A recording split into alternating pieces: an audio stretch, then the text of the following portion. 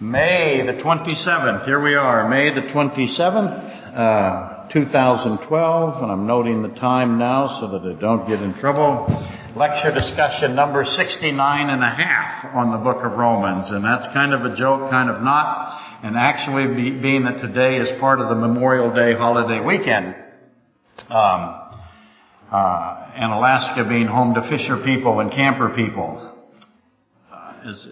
being a highly trained professional, I knew in advance that many people would be missing today, and I really didn't want to go to lecture number 70 and have to repeat so much of it with 75% of Anchorage fleeing to Deep Creek, where they find each other, and they have one great big huge Walmart parking lot down there on the beach. And why did they go, by the way? It fascinates me because I used to do it. I have a story about the coldest day of my life was on Memorial Day at Deep Creek. But they go for clams and king salmon and hypothermia, frostbite. It's the most miserable experience I ever had. The only thing worse was fishing with John, where John took me halibut fishing with two guys eating peanut butter sandwich. We didn't even get away from the dock, and some kid gave us Captain Crunchberry about 4 inches deep all the way across the hole. So that ruined my fishing experience.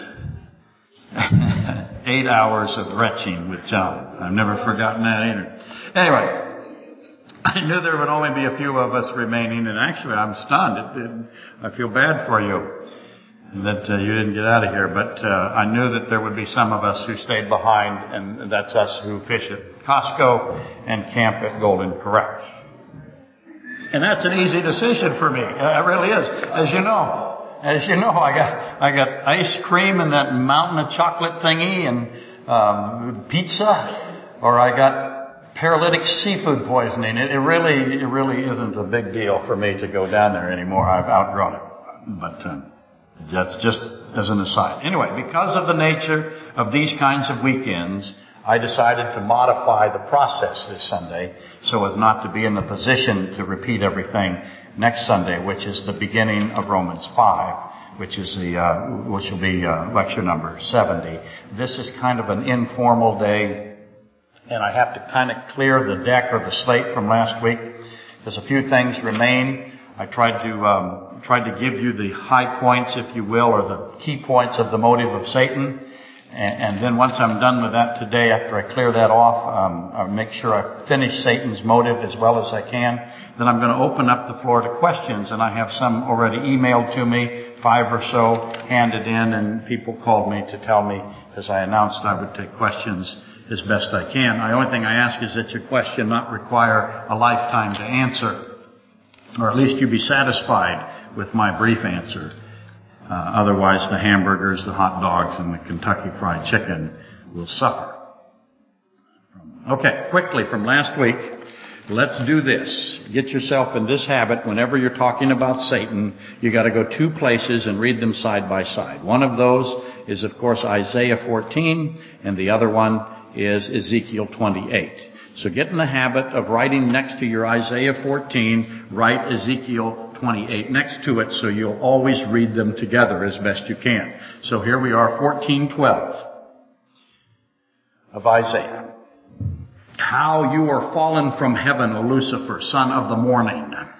How you are cut down to the ground, you who weakened the nations. For you have said in your heart, and these are the 5 I wills of Satan. So whenever you're discussing Satan, you have to look at these 5 things that he said. He has 5-fold lies. He has a 5-fold I wills. And you put those together, by the way, and I'll have to do that sometime in the future. I will ascend into heaven. What's the first thing you ask when you see that? Why does he want to do it? What's his motive? I will ascend into heaven. Where's heaven? Who's there? How high is he going? Lots of questions, but right off the bat, the motive. He says that he will ascend into heaven. What makes him want to do that? Do you want to ascend into heaven? What's it require to ascend into heaven? I will exalt my throne above the stars of God. Now, you easily make the case there that the stars of God is Michael, the archangel, and the angels. They are often called the stars of God as well as the sons of God. So I think it's very evident that that's what he's doing. He wants to increase his authority. If he increases his authority, what's the result of that? He wants to be over Michael, the archangel, and the stars of God. What's that going to require? I will also sit on the mount of the congregation. So he's going to sit at the height that he can. He's going to be on the mountain. Who else is going to sit there next to him? Yeah, he's either asking for equality or superiority, isn't he, to God himself. On the farthest sides of the north, I will ascend above the heights of the clouds. I will be like the Most High. Do you want to be like God? If you do, you have no idea what the job description requires. You don't want to be like God. If you think you do want to be like God, you automatically made yourself not like God the instant you wanted to be like him. If that makes sense to you. Okay, those are the 5 I wills. And again, you have to read those with Ezekiel 28. Compare them both side by side. Ezekiel 28:16 talks about him being filled with violence. These 5 I wills result in him being filled in violence because he takes the plan that he has to fulfill these 5 I wills, and he takes them to angel, one at a time. It's called the abundance of his traffic. And that process turns him into this violent being. Okay? So I needed to read that because during the post-game last week up here, Boris and Bill and Mike had an extensive discussion on the motives of Satan and the consequences on the angelic host, the totality of the impact. By the way, it's always a good idea to have your timeline firmly in your head. Here is the fall of Adam. Where was the fall of Satan? Obviously before the fall of Adam. How much before? How long did it take? Okay? I have the fall of the 1/3 of the angelic host. When did that happen? How far away from the fall of Satan did it go? How far before the creation of Adam was it? All of that stuff has to be worked out in your little timeline so that you can understand Satan's motive, if you will. So anyway, we have to go through Isaiah 14. I'm not reading Ezekiel 28. I want to go fast today in order to get the totality of the impact of how the angelic host was affected and how that continues to affect humanity, because it does. And I thought everybody should know at least some of the details of what Bill and Boris and Mike talked about last week, because I thought it was very valuable. And so I'm going to give you the major points that they had. And hopefully everybody remembers last week. And if you don't, it's okay. I'll try to help you as best I can. We were in Matthew 19 last week. That was our discussion. That was the great divorce trap question. The Pharisees came to Christ with a divorce trap question. In other words, they had produced a paradox for him that they did not believe he could answer. And it's called the divorce trap of Matthew 19. That has a direct correlation to the motive of Satan. That's how we get there. And I'll explain that right now, or try to. And anyway, Bill and Boris and Mike, that's where they were last week, and they brought up a bunch of interesting things. Again, the Pharisees come to Christ in an attempt to engage him in a question that they know is a paradox. And I didn't really explain that very well. I did it barely because I didn't have time. I wanted to make it into James 2. That's very important for you to know, isn't it? Matthew 19 and James 2. Just like Ezekiel 28 and Isaiah 14. Those guys, Matthew 19, James 2, are very similar. They have very similar structure. And it's very important to know that this divorce trap paradox question not only takes you to the motive of Satan, but it also explains James 2 for you. When you've got that, James 2 stops being a problem for you. Everybody reads James 2 and they get to the part where it says, you have faith, I have works. Faith without works is dead. And they get all confused and they go, okay, I got to somehow work for my salvation. But the mistake they make is that they don't know it's a divorce trap question, and the divorce trap question explains James 2, which explains Matthew 19, and it gets me into the motives of Satan. If that's all you got, the next time you read James 2, you go, I'm confused here. Just tell yourself, go to Matthew 19. When you go to Matthew 19 and you say, I'm still confused, that's okay. You'll work your way through it eventually. I'll try to help you today. Just know that James 2, Matthew 19 have a very similar structure. Okay.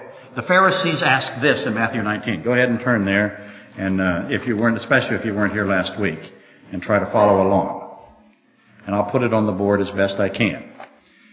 All of this is because of Mike, Boris, and Bill the cow. In case you thought it was Bill Fast. The Pharisees asked. They have come after their committee meeting where they had a plan. They said, okay, what is the best question we can ask him? He is knocking all of them down. He knocked down who's married in heaven question. He wiped that out because he immediately saw that when they came to him and said, the brother the lady marries a guy, that guy dies, and she marries the brother, and that guy dies, he marries another brother, that guy dies, and they went through that. And then, who is she married to in heaven? And Christ immediately knew what that was. That was not a question about marriage, was it? What was it a question about? Where in the Bible does it say? Where in the Pentateuch, actually, does it say? The Pharisees, with that marriage question about whose husband is she, or whose wife is she in heaven, that question was not about husband and wives or marriage at all. It was about where in the first 5 books of the Pentateuch, the Mosaic 5 books, where does it say there is resurrection of the dead? And Christ answered it. I am the Father of Abraham, Isaac, and Jacob. I am. Not I was. I am. Which means Abraham, Isaac, and Jacob had to be what? Still alive, immortal, and resurrected. So, if you think these questions by the Pharisees are about you and your divorce, you're at a very shallow level. They're applicable to you, but that's not what they're about. They're never about that. Just like the wife and the 7 brothers, or how many brothers, and whose husband is it, or whose wife is about resurrection. Same thing's true here in 19. Okay, so start with that. At least you'll get that far. And then now you know what James 2 is about, don't you? Because whatever Matthew 19 is about, that's what James 2 is about. The Pharisees came to him, trying to trap him. It says testing him, and saying to him, remember, they all got together. Okay, we got wiped out on the resurrection question. Now let's find out. Actually, that was the Sadducees. But now let's try this one. Is it lawful for a man to divorce his wife for any reason? If you think that question is about divorce, you're wrong. It's a paradox question. So what is the paradox? Is it lawful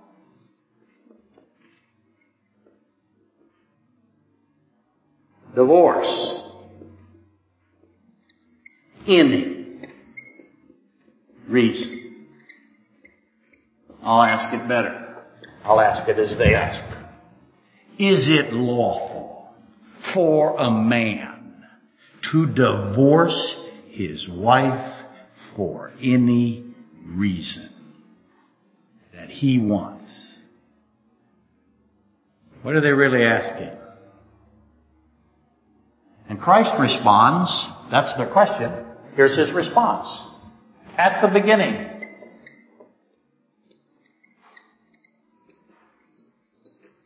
God made them male and female. Now, those two questions, that question, is it lawful for a man to divorce his wife for any reason? At the beginning, God made them male and female. That's the perfect response to that question. Because both groups knew what each one was going to talk about. The Pharisees immediately knew that was the right answer, that they had never thought of before. They had been in their debate societies for hundreds of years, asking this question, is it lawful to divorce for any reason? No one could answer it, and Christ answers it right there. At the beginning,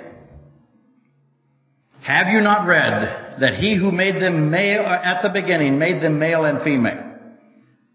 And the Pharisees then counter. Why then did Moses command to give a certificate of divorce and put her away?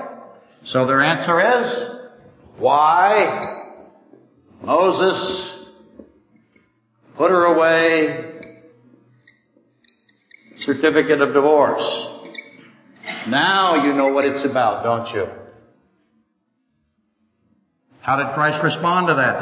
That gave it away. That certificate of divorce gave it away right there. Okay? Christ responds almost as interestingly. He says, Moses, because of the hardness of your heart. Moses, what's hardness of heart? I'm going to help you here. What is it? When I say, Katrina has hardness of heart over her son and jewelry, which is now all over the world, Katrina.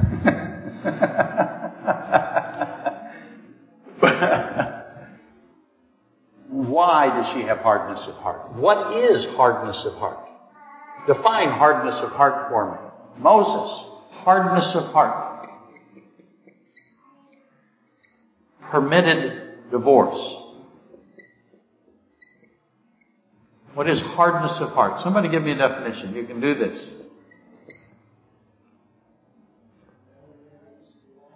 It's rebellion is exactly what it is, so therefore now what do we have to ask? I feel like a 2-year-old. What's rebellion? No matter which question you answer, I give you another question. Huh? Free will. That's exactly what it is. Very good. Hardness of heart is a free will decision to do what? To become hard. Because you have made a free will decision to do what? Become sinful. Divorce is permitted. Why then did Moses command to give a certificate of divorce and put her away? Who's the her? Who's the her? If you think it's you, it isn't about you. Sorry. The Bible very rarely is about you. This is going to be a really tough lesson. Even though the Bible applies to you, all Scripture is applicable, the Bible very rarely is about me. Or you, or us. It is about who? It is about God. It is revelatory of His character and His plans. And you can learn from it and you can apply it to you, but everybody that finds themselves first in the Bible has made a fundamental error. What do you find first? You find Christ first. You find you where? Way down the list, baby. It's a constant mistake of selfishness and self-aggrandizement and ego and narcissism. That's what's wrong. When you're always finding yourself in the Bible and you think it's about you and it's not about God and it's not about Christ, there's something wrong with you. I'm very sorry if that ruins your day. Not really. I'm not really sorry at all. That is, of course, a classic fake sorry. Okay, so again, let's repeat it. Is it lawful for a man to divorce his wife for any reason? Who's his wife? Where's the divorce? And Christ, what divorce are they talking about? What wife are they talking about? What man are they talking about? Is it generic or is it specific? I'm going to propose to you it's obviously specific. And Christ responds, at the beginning made them male and female, marriage. He responds with marriage. At the beginning made them male and female, marriage. The Pharisees then counter, Moses, certificate of divorce, put her away. And Christ responds again, hardness of hearts, which is free will. From the beginning, it was not so. Adultery.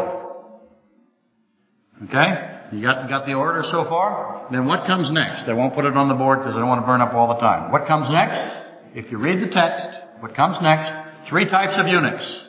Little children, camels and needles. So there's your order. Divorce his wife for any reason. At the beginning made them male and female, marriage. Moses' certificate of divorce, put her away. Hardness of hearts, from the beginning, it was not so. Adultery. 3 types of eunuchs, little children, camels and needles. That's the order of Matthew 19, and hopefully you're able to see that's that order and what that order is about. What is that order about in every single... What is male and female in marriage about? What is hardness of heart from the beginning it was not so, adultery about? What is 3 types of eunuchs, little children, camels, and needles about? What is that all about? What is the point? The point is salvation. Salvation runs through every one of those. And if you don't know and don't know how it does it, I explained it last week. And see me in the today's postgame, and I'll explain it to you again. But for today, Boris, Bill, and Mike, during their conversation on Matthew 19, they very quickly got to Satan and the angelic host and Satan's motive and angelic free will from what I just covered for you in Matthew 19, and they did it correctly, as well they should have gotten to those things. You see, whenever the Pharisees bring up divorce or marriage, the discussion... And everybody knows what the discussion is really about between Christ and the Pharisees. It'll immediately go to Jeremiah 3, 6 through 10. What is that? That is where in the Bible the bill of divorcement is issued by God to Israel. God divorced Israel. That is the 4th stage of the 6-stage divorce procedure. And so whenever I see divorce in the New Testament from a Pharisee, immediately I have to say to myself, they are probably talking about, and that is the case here, God and Israel. So, is it lawful for God to divorce Israel for any reason? Why did God put Israel away and issue a certificate of divorce? Why did He do it? Why did God put Israel away? Let me give you those 6 stages. There's a marriage contract between God and Israel. Then there is what's called the great adultery. Then the separation. And then the divorce, certificate of divorce. Then the punishment. And then what comes next? Remarriage. Restoration.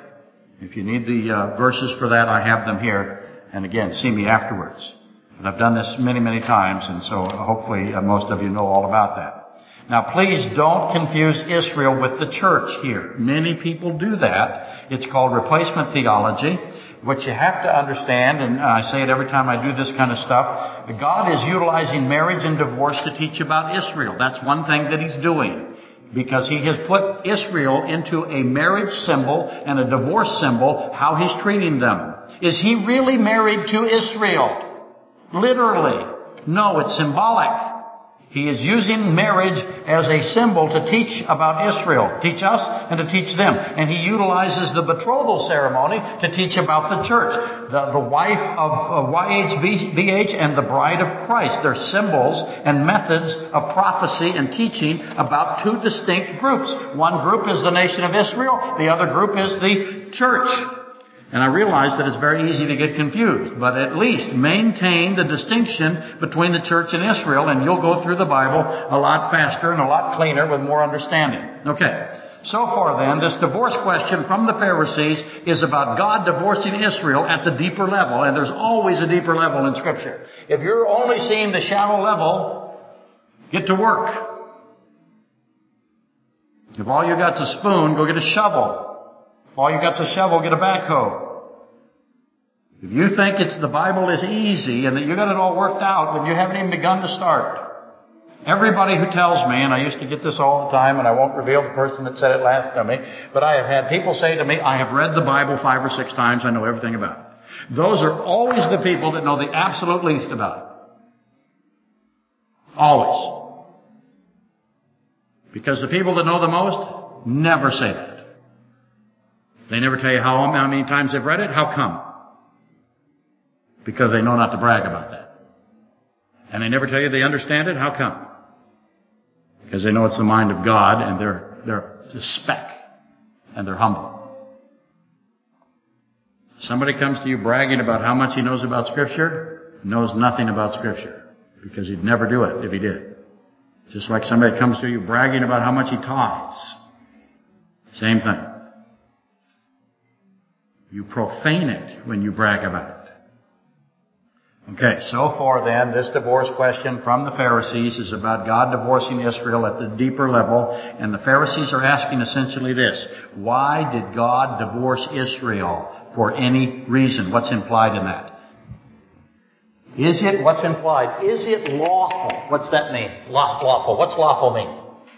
If I said, is it lawful or unlawful? Which one's good, which one's bad? Lawful, good. So I get rid of lawful. Is it good to divorce for any reason? Answer the question. That's what they asked you, the Pharisees. They came to you, put yourself in the story. You're not God, you're going to screw it up. But they came to you and they said, is it good that God divorced Israel for any reason? What's implied here? It's not good. So what's that mean? God's not good. It's not just, it's not good, it's not lawful to divorce Israel for any reason. And Christ said, from the beginning, male and female. So, how is that an answer to this? And I told you last week, at the beginning, God made male and female. There's your answer. What is that? God made. Why did God make? Why does God make anything? Does He have to make something? Wasn't He happy just being God by Himself? Why does He make? By the way, do you make anything? Don't tell me you make breakfast. You don't. Do you make anything?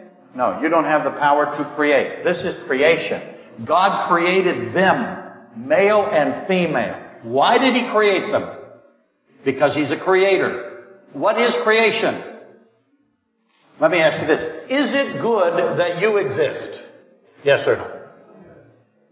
Yeah. It is good. It is good that He creates. Creation is goodness.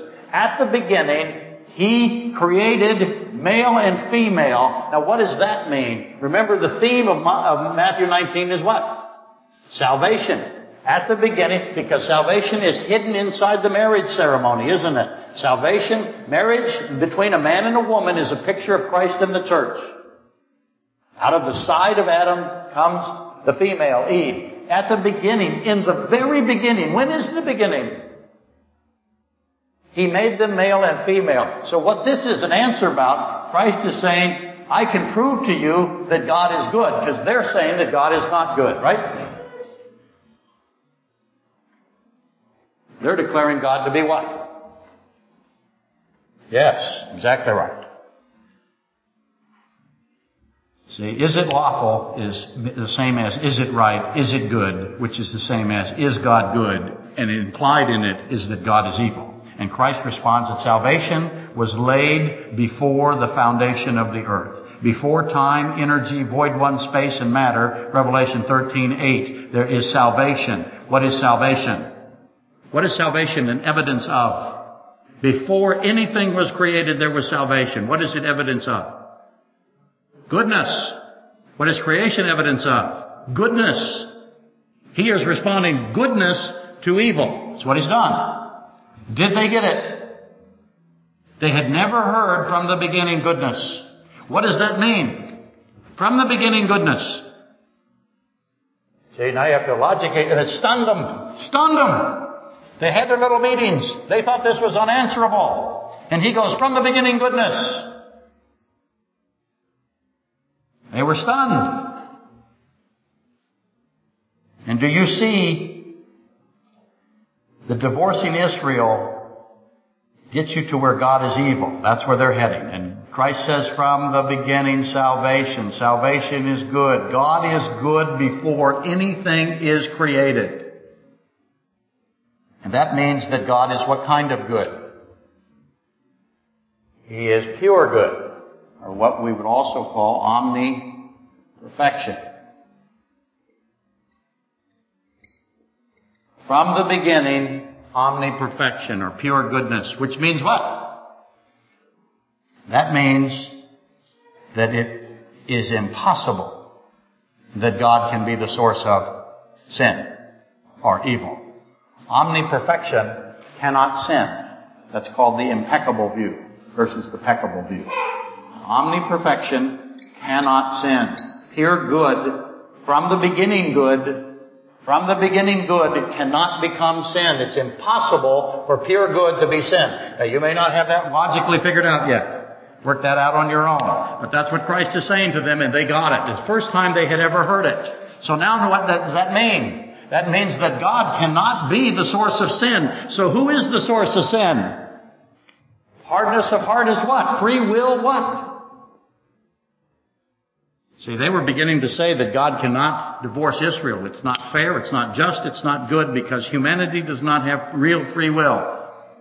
And Christ went back and said, God is good from the beginning. He's omniperfection. He cannot sin. There's no possibility pure good can sin. Therefore, sin, there's only one logical place it can come from, and that is free will of man. Okay?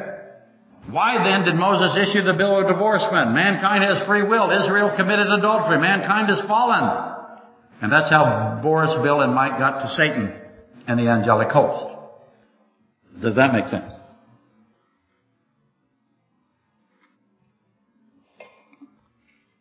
Why does Satan want to ascend and have authority and have power? What is power? When I say I have power, what does that mean? If I say I have power over Abigail, my Labrador, what does that mean? It means I have control, which is not true. It's not even close to true. It's proven every day. The opposite is true. She proves that every day. I sit on the couch. I'm convinced I'm going to stay there. She has power over me. She's convinced that I'm going to let her out. And we're in this struggle that she always wins. She can bark at about 85 decibels. The TV goes to about 76. And so I lose every time. Satan wants control.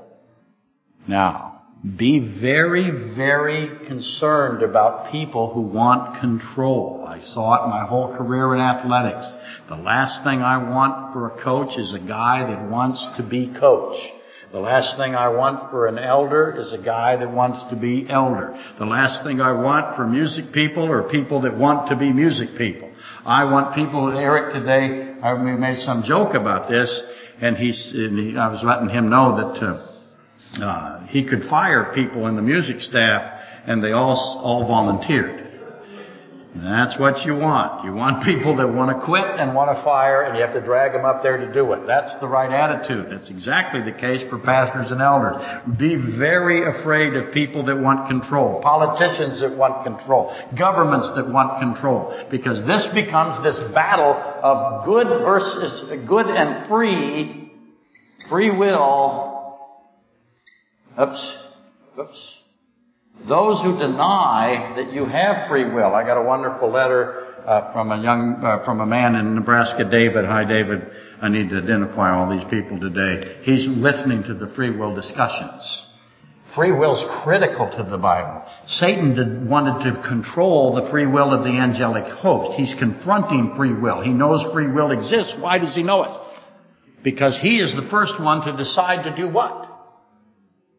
To sin. And how smart is he?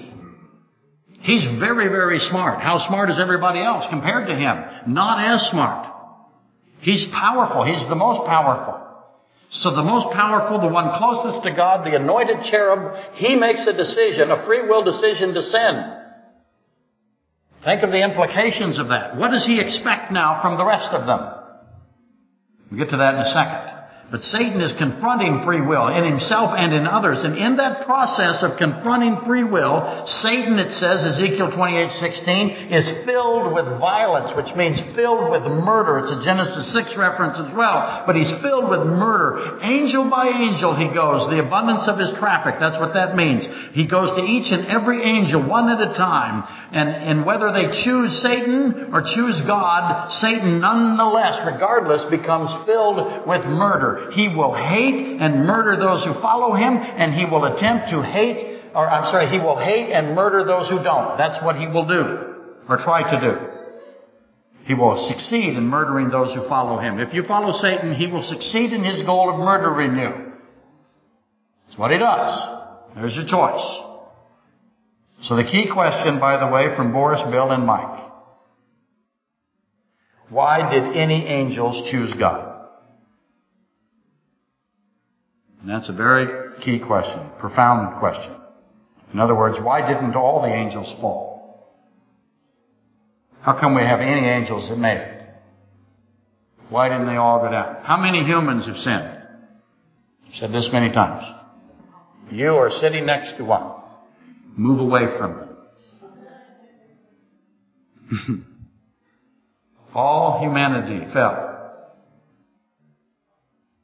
How many angels fell? When he went to angel to angel to angel, the smartest, most powerful, anointed cherub comes to each and every one of them with a paradox, by the way. Free will, goodness of God paradox. Exactly the same as Matthew 19. Free will. How can God's omniscience exist with your ability to have free will? So therefore God must be what? If you sin and his omniscience has authority over your free will, then he is the what? He's the author of sin. So therefore God is evil. And therefore you can't be judged and you can't be divorced for any reason. Right? It's the same question. Do you see that? I hope you do. And God's response is omniperfection, good from the beginning. I am impeccable. Sin cannot be in me. If sin is not in me, then it is where? It's in us. It's not in him. It cannot be in him.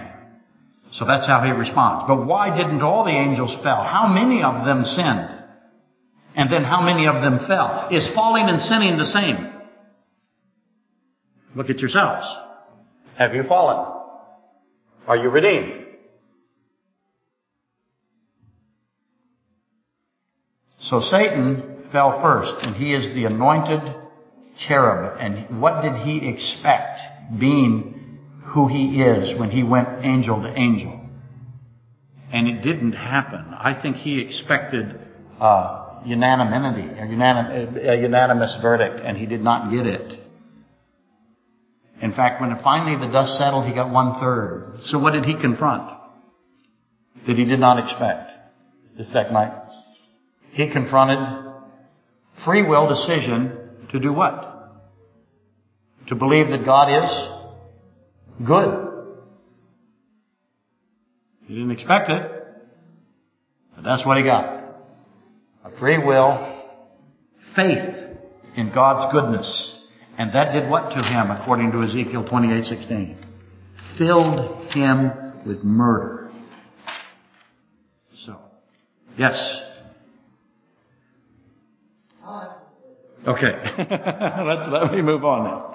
Okay. Now I want to say this to everybody on the internet. This is kind of a thing today. We're going to go, I'm going to get through sharing really fast here, and then we'll open up the floor a little bit and try to, the people that write me the most and call me the most. Benjamin from Chicago. And Benjamin, I got your message, and I do intend to call you back. The key to your question that you asked me is unbelief is considered to be the greatest of all evils by God. And why is that? Why is unbelief so evil? If you don't believe in the goodness of God, you don't believe in the existence of God, he calls you profoundly wicked. Because it's an act of great wickedness. By the way, it's narcissism, hedonism. But so Benjamin, I'll call you on that here as soon as I get time, and I've been working every day, and so that's been part of the problem. And Peter, who sent us the picture of the cat. Peter, it's a delight to have you. Sharon wrote me a letter, and I'm going to read, or wrote me an email. I'll read this. And Jennifer, and then there's Janet and Dan and Stephen and David from Nebraska and Chris from Missouri and Mark and Stephanie from Texas. The people that I hear from a lot, and those are the ones. I hope I didn't omit anybody. But those are the ones I wrote down as I was listening to the music. And so I wanted to acknowledge that it's been wonderful having all you folks write all the time and send us things. It's very encouraging. Okay, Sharon writes me and says, if I were convinced there is a pre-trib rapture, obviously I would not worry. And if you have any teachings on the rapture debate, I'd be delighted to be directed to them. Goodness knows this pre-trib idea is appealing. And I love hearing what people write to you and the various points of view believers from around the globe have. And then she tells me, please don't read my other email. And I definitely will not, Sharon. That was powerfully written, and I understand what you're trying to deal with. Sharon is asking for our prayers because she has a particular medical condition that you don't want to know about. And this is why when you end up talking to Lindsay and Christopher and Charlotte and all these folks in here that are medical professionals, what they have to see and deal with every day is astonishing. And I get a small little piece of it every now and then. And so, Sharon, we definitely will pray for your continued health because I love your letters and you're necessary around here. So she wants to know, is the pre-tribulational rapture, she just wants to know things about it. Why do I think it's the case? I think it's the case because I have the Hebrew betrothal pattern, and that clearly shows the pre-tribulational rapture. The bridegroom comes and snatches the bride, and I know the bride is the church. I know it's not Israel, and it comes before the seven, and so it's obvious to me that it is the rapture is not able to be determined, but it does predate the tribulation. The tribulation begins on the covenant between Israel and the Antichrist being solidified, if you will.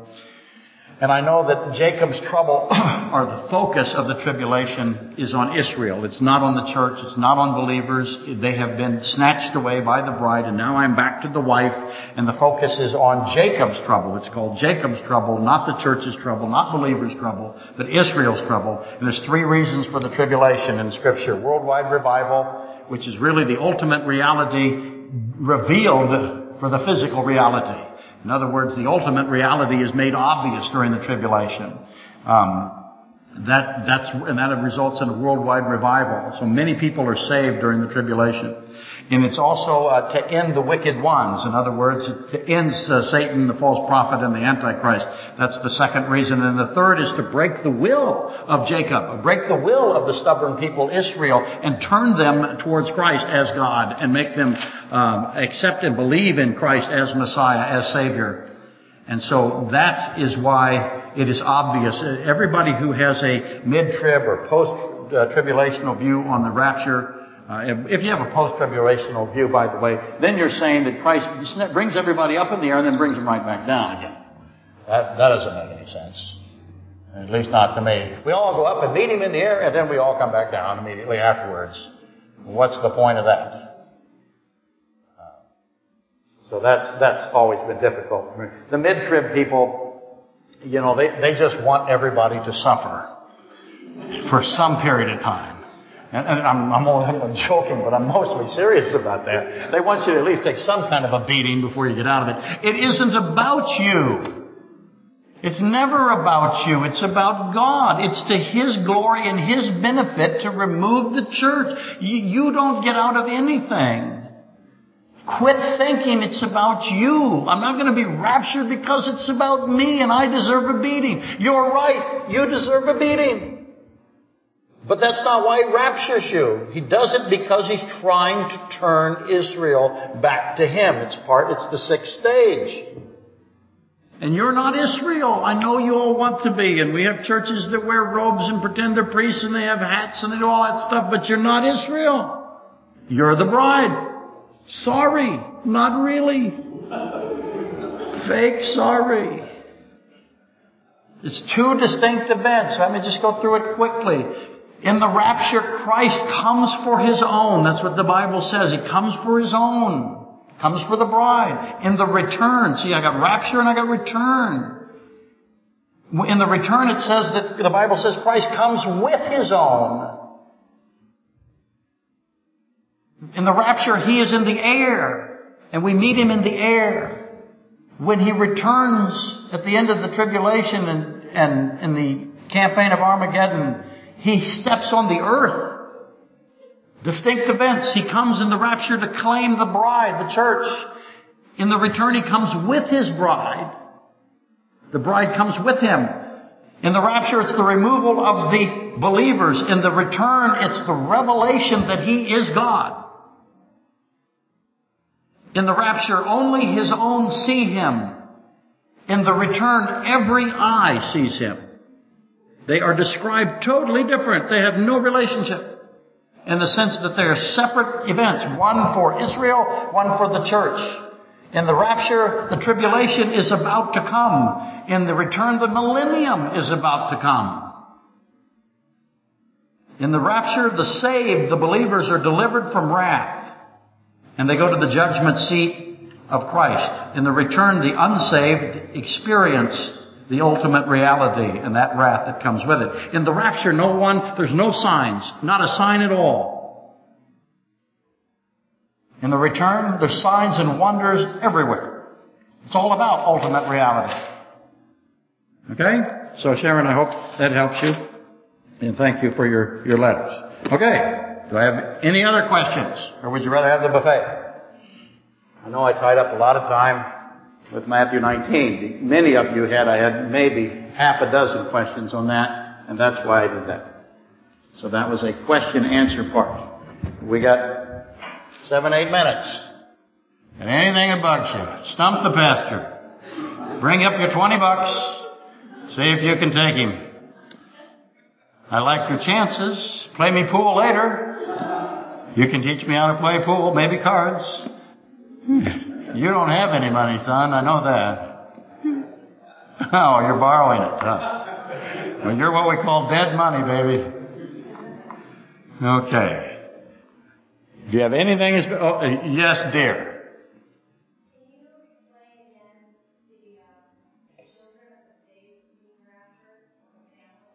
Yes, in fact, that's in Matthew 19. She's asking, she said, how do I know, essentially, that children are saved? Because in Matthew 19, he tells you. In fact, I'll just read it. How about that? Couldn't get a better question. It's about the context today. Matthew 19:13. Then little children were brought to him that he might put his hands on them and pray. But the disciples rebuked them. In other words, said, don't bring those little kids around him. And Jesus said, let the little children come to me and do not forbid them, for of such is the kingdom of heaven. And he laid his hands on them and departed from there. Okay, who is Jesus? He is God. Who is God? He is good creator, omniperfection, right? And he says this. God says, let the little children come to me. Is that good news for little children? They go to him. How do I know they go to him? Because of Matthew 19:13. Let the little children come to me. All the little, did he specify only 5 or 6? How big is he? People ask me all the time. I don't think Christ is able to keep track of all of these dead children, and so a couple of them have to slip through his hand. So you're saying that he's not able to resurrect them all. Or you're saying he doesn't want to go to the trouble to resurrect them all. So you end up saying he's not able or he's not willing, and therefore you have called him what? Evil. He's good. Is it good to let the children come to him? It's good. That's why he does it. Because he's good. And he's saying so. He's saying, let the little children come to me. Do not forbid them. They're coming to me. Yes, ma'am. That's a very interesting question. All children are saved. She asked, are all children raptured?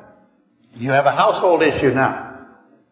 Now I know you guys have all got the Tim LaHaye books and all that, and he raptures all children. Or says so. You have a household issue. Are all children raptured in a saved household? I believe yes, that I can defend that. Are all children raptured? All children are what? Saved. Are all children raptured? It's a different situation. And so, the answer to your question is,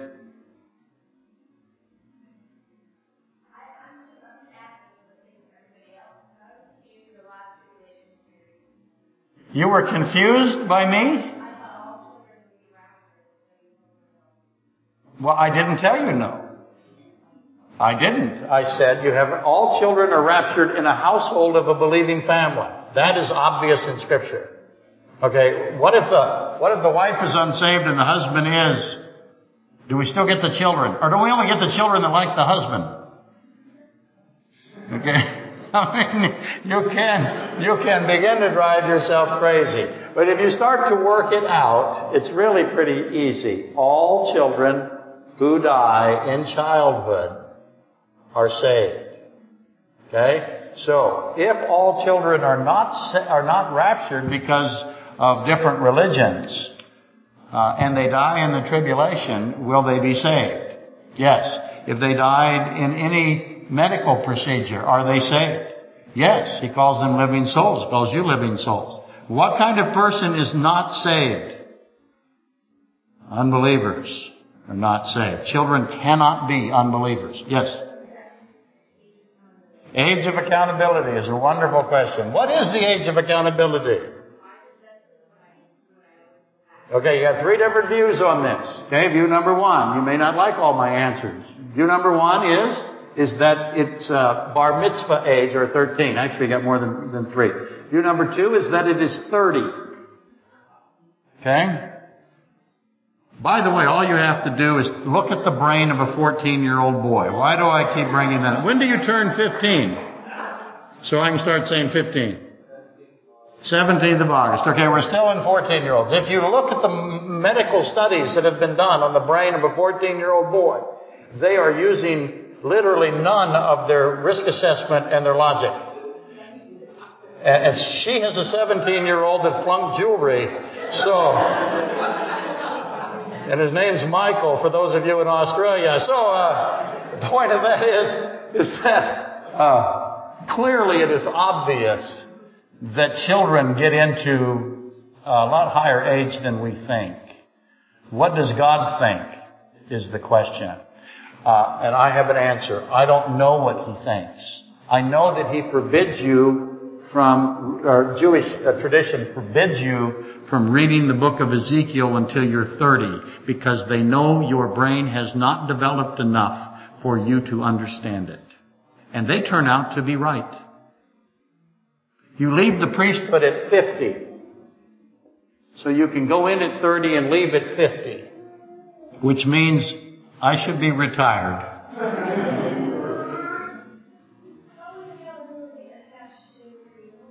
Okay. If we know at what age accountability becomes this, at what age do you have the capacity to reject Christ? Because we know that little baby is not going to reject Christ. No offense, Mom, but if Christ comes here right now, the baby's going with Him. They will go to Him. All the animals will go to Him. Who won't go? That's the question. How many teenagers will go? What age will they go? Okay. And the answer to the accountability question is, it is not known what the accountability age is. So I tell you this, it is very likely that it is possible the accountability age is different for each individual. So get with your problem. You're running out of time, some of you teenagers. But it could be 30. Any other questions really fast? Okay. I am going to start doing more of this. Musicians, start moving.